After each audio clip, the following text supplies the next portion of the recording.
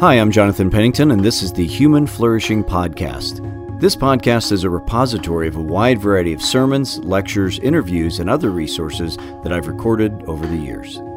Today's episode is a sermon I preached at Sojourn J-Town in Louisville, Kentucky.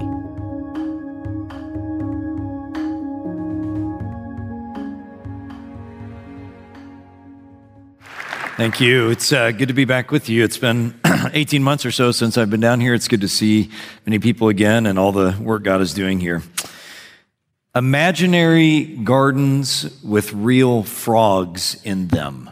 Imaginary gardens with real frogs in them. That's how one professor has described Jesus' parables. You see, the four Gospels give us lots of teachings from Jesus, and a lot of those teachings come to us in this rather odd form of these imaginative stories. But Jesus doesn't just give like really abstract, straight up teaching, nor does he give these totally fantastical stories with foxes dressed up or elephants with two trunks, and then we just all gonna go, I don't know. Instead, he gives these creative, imaginary stories, but they always have real frogs in these imaginary gardens. They always have something that's really personal, really practical to say, even though they come to us in the form of these creative stories. And that's the case for our parable today.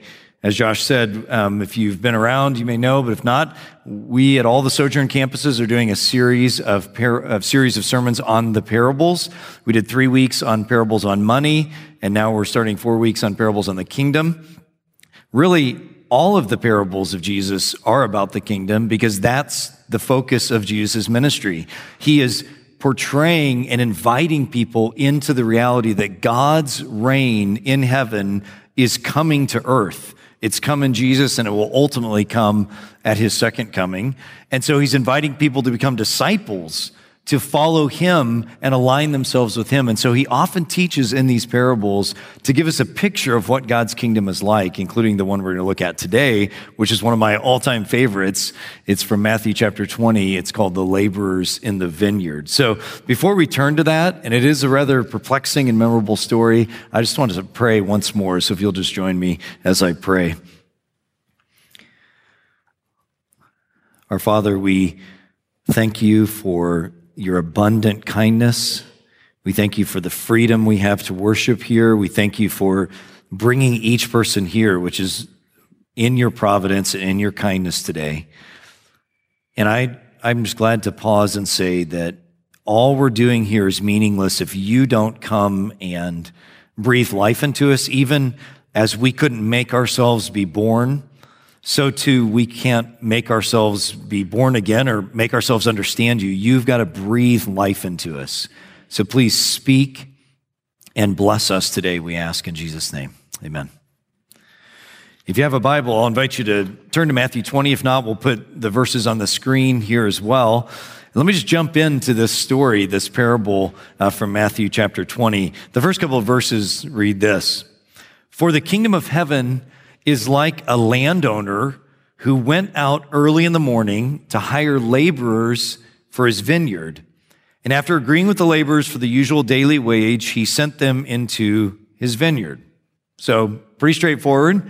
This first couple of verses give us the setup. Jesus says he's going to try to explain what the kingdom of God or the kingdom of heaven is like with a parable, with an analogy. And that's what parables are. They're saying this is like this, and this will help you understand it. And so he uses something that would be very, very familiar in his day, and I think we can understand as well, the idea of a vineyard owner who goes into the marketplace and hires agricultural day laborers. Someone who's just going to work for a day, and so the custom would be all these people would show up who needed work, and the manager or the foreman or the landowner would show up, and he would choose some people, and that's what we see happens. And he agrees with them for what is entirely a normal daily wage, a denarius, it would be called in those days.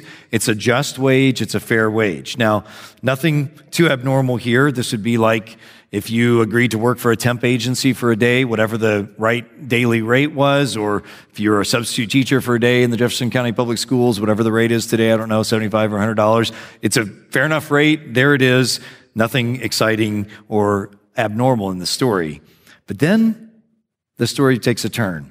And really the turn in the story itself is going to develop across 3 phases or 3 acts. And let's look at the first one. It begins in verse 3, and let me read this for you.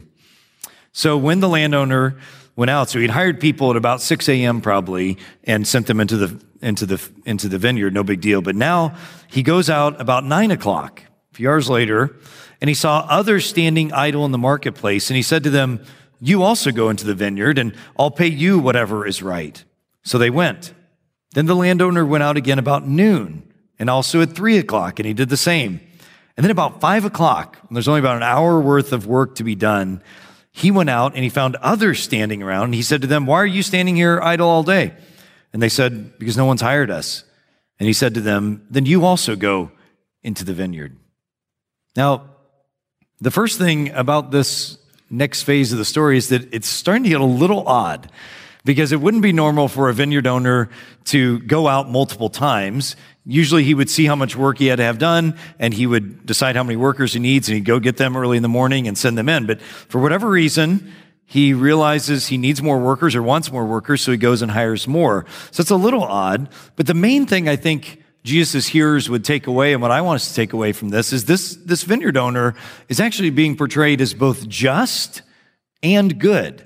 So he agrees with a completely normal wage. There's no injustice here. And he's even more than just, he's generous. He's very generous. Because as he goes and hires these other people, that's really an act of grace, especially those people from that last hour. Because if you can imagine with me, the people that have been standing there all day waiting for work, if they don't find work, that means they probably don't eat that day. And especially the people that are there at the 5 o'clock hour and haven't had work, those are probably people that are elderly or sick of some sort. Maybe they've had some injury and they're not able to work, and so they often get overlooked. And so this man goes and by his choice gives them work, even though there's only an hour worth of work of daylight left. Now, if the parable just ended there, that would be awesome, right? We could just say, hey, this is a great parable of God's graciousness that he's generous to lots of people. Or maybe we could think of what Matthew chapter 9 says, where Jesus says, the harvest is plentiful, but the laborers are few. Go and pray for the Lord to send out laborers into the harvest. Those are both great ways to end it. But it's going to get even more interesting. It doesn't end there. And this leads us to our second act. And let me read for you verses 8 and 9. Then when evening came, the owner of the vineyard said to his manager, his foreman, "Now call the laborers and give them their pay, beginning with the last and going to the first." And when those hired about 5 o'clock came, each of them received the usual daily wage. Now notice, so the landowner brings his manager or foreman into the picture, lets him do the talking. He's standing right there. We'll see here in a minute. He's observing this, and he sets up this very interesting situation where instead of paying people in the order that they started to work, he decides to pay them in reverse order. So he says, pay the people who worked only an hour first, and then give them the full day's wage. And when everyone sees this, because everybody else is standing around there, they are amazed at this landowner's not only justice, but again, his generosity. He generously hires all these workers, and then he pays even the people that worked for an hour, who probably aren't that great of workers even. He pays them the full day's amount. What a blessing. What a generous landowner. And with smiles on their faces at this generosity, the first thought is, wow, this landowner is amazing. And then I can guarantee you what the next thought was, especially for those who had worked all day, the ones who have been working for 8 or 10 or 12 hours. They're thinking, wow, if those guys who only worked an hour got a full day's wage, how much am I going to get paid? I'll probably get, this is ka-ching, this is bonus time, right? Not only am I going to make a normal day's wage, I'll probably get maybe 3, 4, 5 times, maybe 10 times what I would normally make. I'm going to take my kids out to Jehoshaphat's 31 kosher flavors ice cream tonight. Maybe buy my wife that skin to hang over the hut door, or whatever it is. Maybe a little extra money to put aside, which rarely happens for day laborers in case something goes wrong, you're injured or something. There's no Social Security, right? All they have is their day labor. And then look at what happens in verse 10.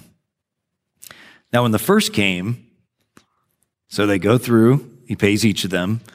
And then when the people who'd worked all day came, the first ones came, they thought they would receive more. But each of them also received the daily wage.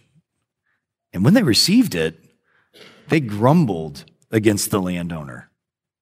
So the manager calls each group up. He pays them all a denarius. So the people watching this, especially the legitimate workers, the ones who worked all day, the regular workers, the hardworking workers, they're seeing a denarius paid to everybody, and they're probably thinking, okay, that's a little weird, still very generous. So I'm sure that once we, the real workers, get to it, I'm sure it's still going to be very generous. And then finally, all the day workers come up, and they're thinking, this is it, right? But they're rudely awakened out of these exciting consumeristic visions or whatever dreams they have by the cold water splash of seeing just, again, chink, one denarius land in their palm. And they can't resist it. Not only are they grumbling in their hearts, some of them are so mad at this that they even grumble against the landowner. And I think we can understand this, right? I mean, I think if we're honest, and this is what's so intriguing about this story, we would feel no different. In fact, maybe you're feeling that right now. This is not fair. This is not right. We worked our tails off. We deserve more than those bums who only worked an hour, or even those people who worked half the day.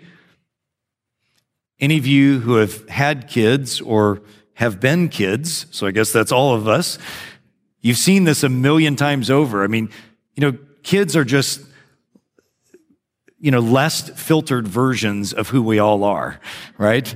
They just haven't learned all the socially acceptable ways to show up, but their hearts are no different than ours. And if you've ever had kids or been a kid, he got 2 graham crackers. Why did I only get 1? His piece of cake is bigger than mine. It just goes on and on a million times. I've had 6 kids. I've seen plenty of this in my life. And again, it's no different. It's just, coming from our own hearts. Their mother's side especially, I'm sure. Just kidding. It's coming from all of our hearts. It's just that kids haven't learned to cover it up. But it's exactly what all of us feel when we read this parable. This isn't fair. How could this be? Our hearts are no different. And that leads us to the third and final act or phase of this story. And it's the dialogue that follows between the landowner and these grumbling workers. Let me pick it up at verse 11 again. And when they received it, they grumbled against the landowner, and they said, "These last ones worked only an hour, and you've made them equal to us who have borne the burden of the day and the scorching heat."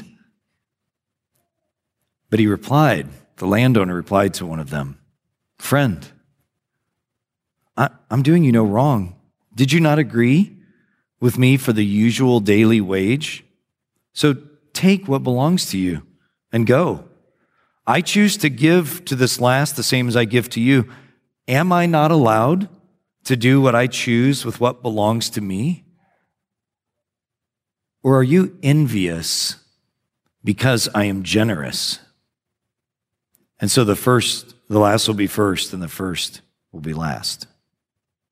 See, these expectations of them receiving more, at first they were excited and they had gratitude for the day's work and the apparent generosity, but then that gratitude and joy becomes complaining and grumbling and discontent. The all-day workers are so mad that, again, they even dare to speak up. And again, that landowner's response is crucial. He doesn't take offense. He doesn't threaten them. Fine. Well, I'm not paying you anything, right? As good parenting moment. I'm sure that's happened. Instead, he answers kindly and clearly, and he says, "Friend, I've not done anything unjust." And no, he hasn't. Do you realize that? He did pay them the fair wage for the day and the amount they agreed upon. And it was a fair wage. There was nothing wrong in what he did.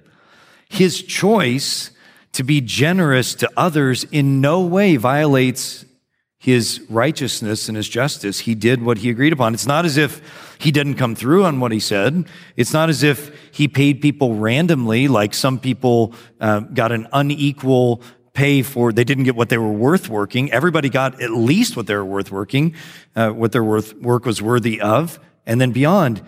And most of all, he says, all of this is his. He can do what he wants with it, can't he? And yes, he can. And then this wise and discerning landowner, this generous landowner, vineyard owner, points to really what the real issue is here. It's not actually about the pay, it's about the matter of the heart. You see, all these day workers, they've not been wronged. The problem is not the amount of pay they got, which was just, but that their hearts are jealous and envious of others' good fortune. In the workers' minds, there's the cry of injustice, how dare he? But that's really just smoke clouding their minds from a heart that is burning with envy. The indignation that they feel, I'm sure in their minds feels just, and maybe you and I feel as well.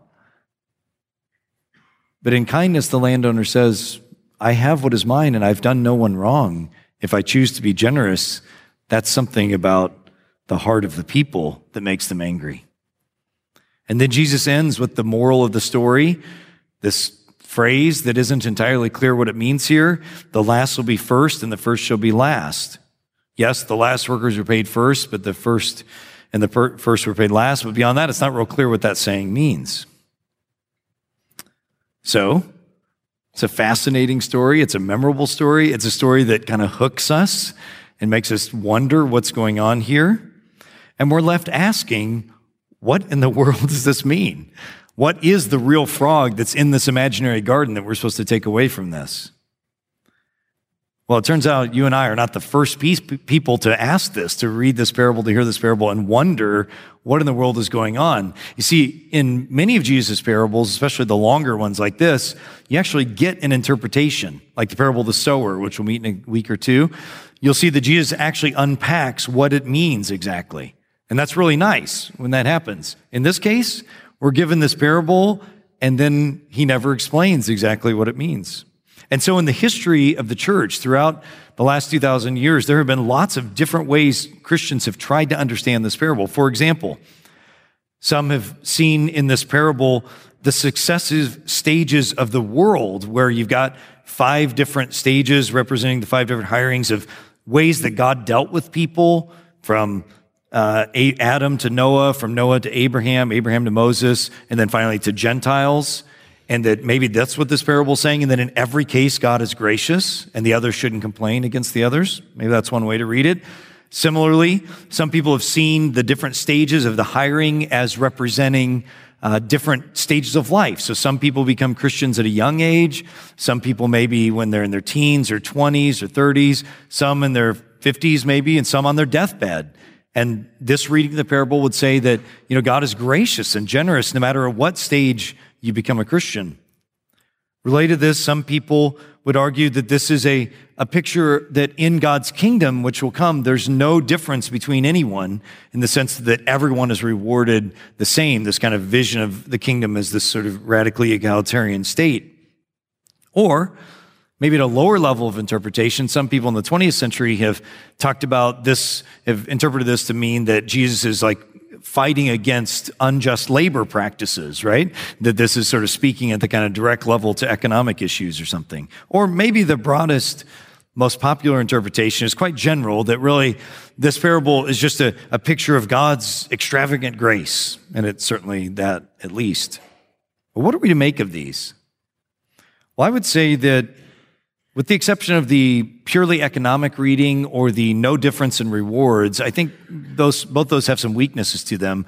I think every one of these readings, you can make decent biblical and theological arguments for them. In other words, I don't think what they're saying is untrue in light of the whole Bible.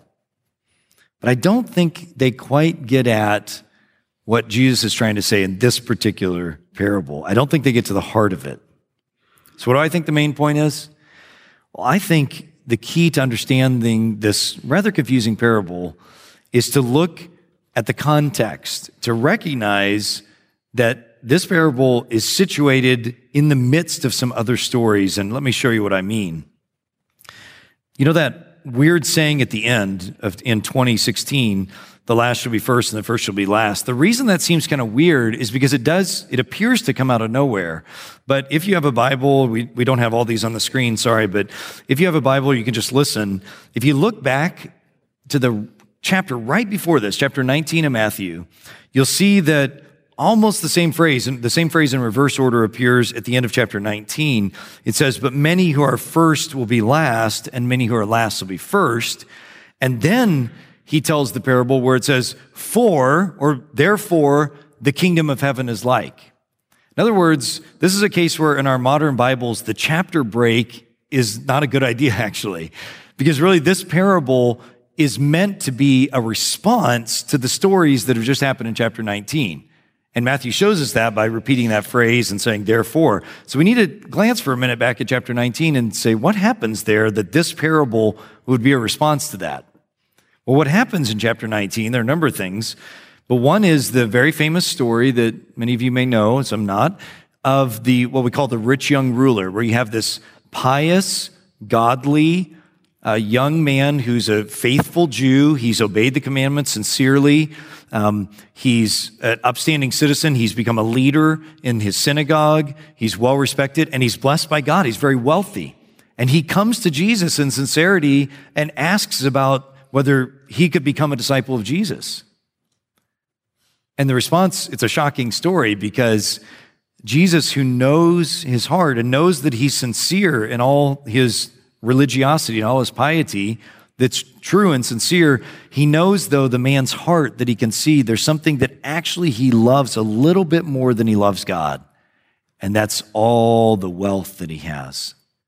And so Jesus goes for the jugular, as he does. He goes for the heart and says, yes, give up what you have and come follow me. Because that's what he knew the man's heart condition was. And the man can't do it. Despite all his godliness, he cannot give up all his wealth to become a disciple. And so he walks away. Well, when Jesus' disciples see this, that are standing right there, Peter and James and John and others, they are shocked. And you can see in chapter 19, they say, okay, if this godly man who is well recognized and is blessed by God with all this wealth, if he can't even be saved, he can't enter the kingdom, how in the world will anybody enter the kingdom? And Jesus' response is, it's true that with just humanity's power, no one can, but with God, anyone can enter the kingdom if they follow. And then in verse 27 of chapter 19, good old Peter. You got to love Peter. I mean, he is so wholehearted and so put his foot in his mouth all the time. He stands up and says, we have left everything to follow you. He sees the rich young ruler go away because he's not willing to leave things up. And Peter's thinking, we've all left everything. What will there be for us? He says. And Jesus says, how dare you, Peter, asking for yourself? No, he doesn't say that. Verse 28, instead of rebuking Peter for that, he says, I tell you the truth. You who have given up any amount of thing to follow me, you will receive back 100-fold of what you've given up, because we're talking about entering God's kingdom. And then Jesus goes on to make what I think is the most staggering promise of the whole Bible. He says to his disciples, and then by implication, this affects us too, but he says to his 12 disciples, and you who have given up everything to follow me, when the kingdom comes, when the new Genesis comes, when the recreation of the world comes, you 12 disciples are going to sit in 12 thrones next to me, ruling or judging over the world. And by implication, all Christians, we're not going to be on those 12 thrones. None of us here. That was for the 12 disciples. But we are all part of God's kingdom that will rule over the world in goodness and justice and beauty and peace. It's a staggering promise. And it's so staggering that I guarantee you that what happened is that as soon as Jesus said those words, they didn't think about a single other thing he said except for that. Their first response was, wow, amazing. This is a staggering, beautiful, generous God. But you know what their second thought was? Well, we know it from, if you look just past our story in chapter 20 to chapter 20 verses, looking at the wrong verses.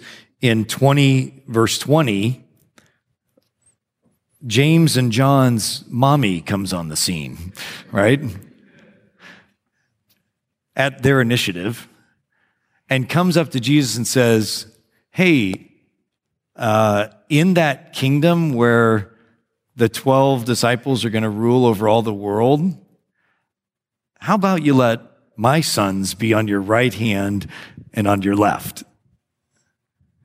And all the disciples, you see, it says, are talking with each other about who's the most important and who's the greatest.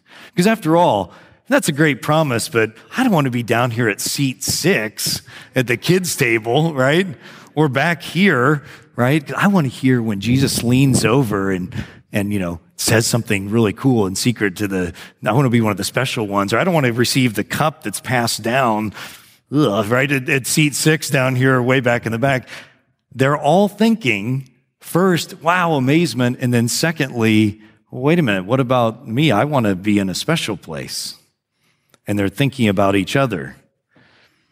Do you see how that maps and lays over with the parable? These hardworking laborers have given up. They've given of their time and energy. And they first respond with amazement at the landowner's generosity. But then their second thought is precisely the disciples' second thought and precisely our second thought, which is, and what about me? And looking at each other and thinking about what each other has versus what I might have. And just like kids. So what does this mean then for you and me today? I mean, I think that begins to get at it as we think about the context. Well, here's what I think this is saying to you and me today. Just like everywhere else in Scripture, this parable and these stories are inviting us to pay attention to our hearts, to do the hard work of looking inside and being honest with God, what we find there. Jesus uses this shocking parable, and it is shocking. I think any of us who are paying attention to it feel something when we read it. We feel the injustice. We feel the oddity. Maybe you still feel a little unsettled by it. That's okay. That's precisely what Jesus wants to happen. Because you see, the way God has made us, our emotions are something we need to pay attention to because they give us an opportunity to look inside and see what's really happening. Emotions are a gift that are an invitation to pay attention to what's going on in the inner person, in our heart. And I think Jesus is saying to us, wake up, pay attention. This is like we're walking through our lives daydreaming and somebody throws a bucket of cold water in our face, we wake up, or maybe you're texting and driving, and all of a sudden you see the red lights of brake lights in front of you. It's a moment where all of a sudden you wake up and realize, right? This is what this parable does. And I think Jesus wants us to wake up, to pay attention, to be aware of why we feel this is wrong, because he wants to show us a couple of things in our hearts. I think one is the bend in our hearts towards jealousy and envy towards others and their blessings from God. He wants to show us that. And he also wants us to see the temptation to self-congratulation about our own blessings. Let me repeat those. I think this parable and what Jesus is trying to say is we have a bend in our hearts towards jealousy and envy towards others' blessings. And we have a tendency with our own blessings to self-congratulate. I think we see this in both the disciples and in the workers in the parable, and I think we could see it in ourselves as well. And what about you? What about me? Are you jealous or envious of another person's marriage? You look at that marriage and you think, or that husband or that wife, you think, oh, if I could only have someone like that. Of course, it's probably just a perception of what their marriage is, probably not the reality. But what about you? Or maybe someone else's job. Oh, if I could only have that job, or wish I were in their position, or maybe their position at work, a coworker, maybe a position in church, You feel some jealousy or envy, or someone else's income or family wealth or house or car or fame or children. If you're honest, what about you? Are there ways in which you can look inside and see that sideways look is driving you and bothering you? Or on the other side of it, when things go well for you, in your heart of hearts, do you think that actually you do kind of deserve this? Right? After all, you worked really hard, right? This parable, I think, is inviting us to pay attention to both of those tendencies in our hearts.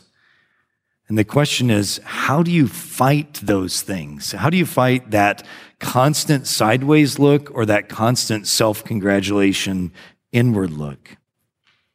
Well, today, just to close, I'd like to cast a vision for you. I think Jesus is casting a vision for you that those ways of being, that constant side comparison, that thinking about what other people have, or that thinking about that you deserve what you have, friends, that's not life. That's not life-giving. That's not a place of joy. That's not a place of freedom. That is a place of bondage. That is a place of self-imposed, constant bondage and wounding. When we spend our lives and our energies, when we give ourselves over to the sideways look and the inward self-congratulatory look, you will never find the joy and happiness you're longing for. What instead will alone give us joy and happiness that we long for is that instead, when we cultivate a habit of looking to God and considering all his generosity, that in fact, God does make it rain on us, right? Every day, the just and the unjust. Jesus says, God causes his rain to shine, and his sun to shine, and his rain to pour upon people who deserve it and people who don't. And whatever standard you think of that. And that when we look to God as a father, and when we ask and seek and knock, as Jesus says in Matthew chapter 7, when we seek first his kingdom and his righteousness, then God provides. It may not be exactly what you think you want, but it is what you need. And it is actually what God is shaping and knows. He is wise and discerning and beautiful and all good. And he knows exactly who you need in a spouse and what you need in income and what you need in living in a car. He knows that, and he is not withholding any good thing from you. He is a perfect father who knows what you need and is glad to give it to you. And so if and when we can cultivate habits of looking to God rather than looking at each other and what blessings they have, or looking inward in self-congratulation, then you will find joy. Then you will find the freedom and the life. And the vision Jesus is casting of the kingdom is a life together. We are going to live together in his kingdom in a time and a place and a space where we are free from all that jealousy. And the church, the people of God now, are being called to begin to taste and live in that way, where we bless each other. We rejoice in each other's blessings. We look to God as a father, and we do not look in envy towards each other. We do not look in jealousy, and we do not look in self-congratulations. That's beautiful, isn't it? Don't you long for that freedom? Don't you long to live in that kind of life together? That's what Jesus is saying about the kingdom in this parable. And as we close, as we do each week here, we like to think about how all of this leads us into the reality of what we celebrate in the bread and the wine. The reason this is central and the reason we do this every week is because we are reminded that the whole reason any of this is possible is because Jesus came and he, even as his bread is broken, he let his body be broken. And even as the wine is poured out, he let his blood be poured out. And he says, when he starts that meal that we're still practicing, he says, I'm partaking of this now, but there's a time coming in the kingdom of God when we will partake of it together. And so as we gather this morning, if you're a Christian, come forward, partake of this as you're remembering God is shaping us into kingdom people. If you're not a Christian today, we are thrilled you're here.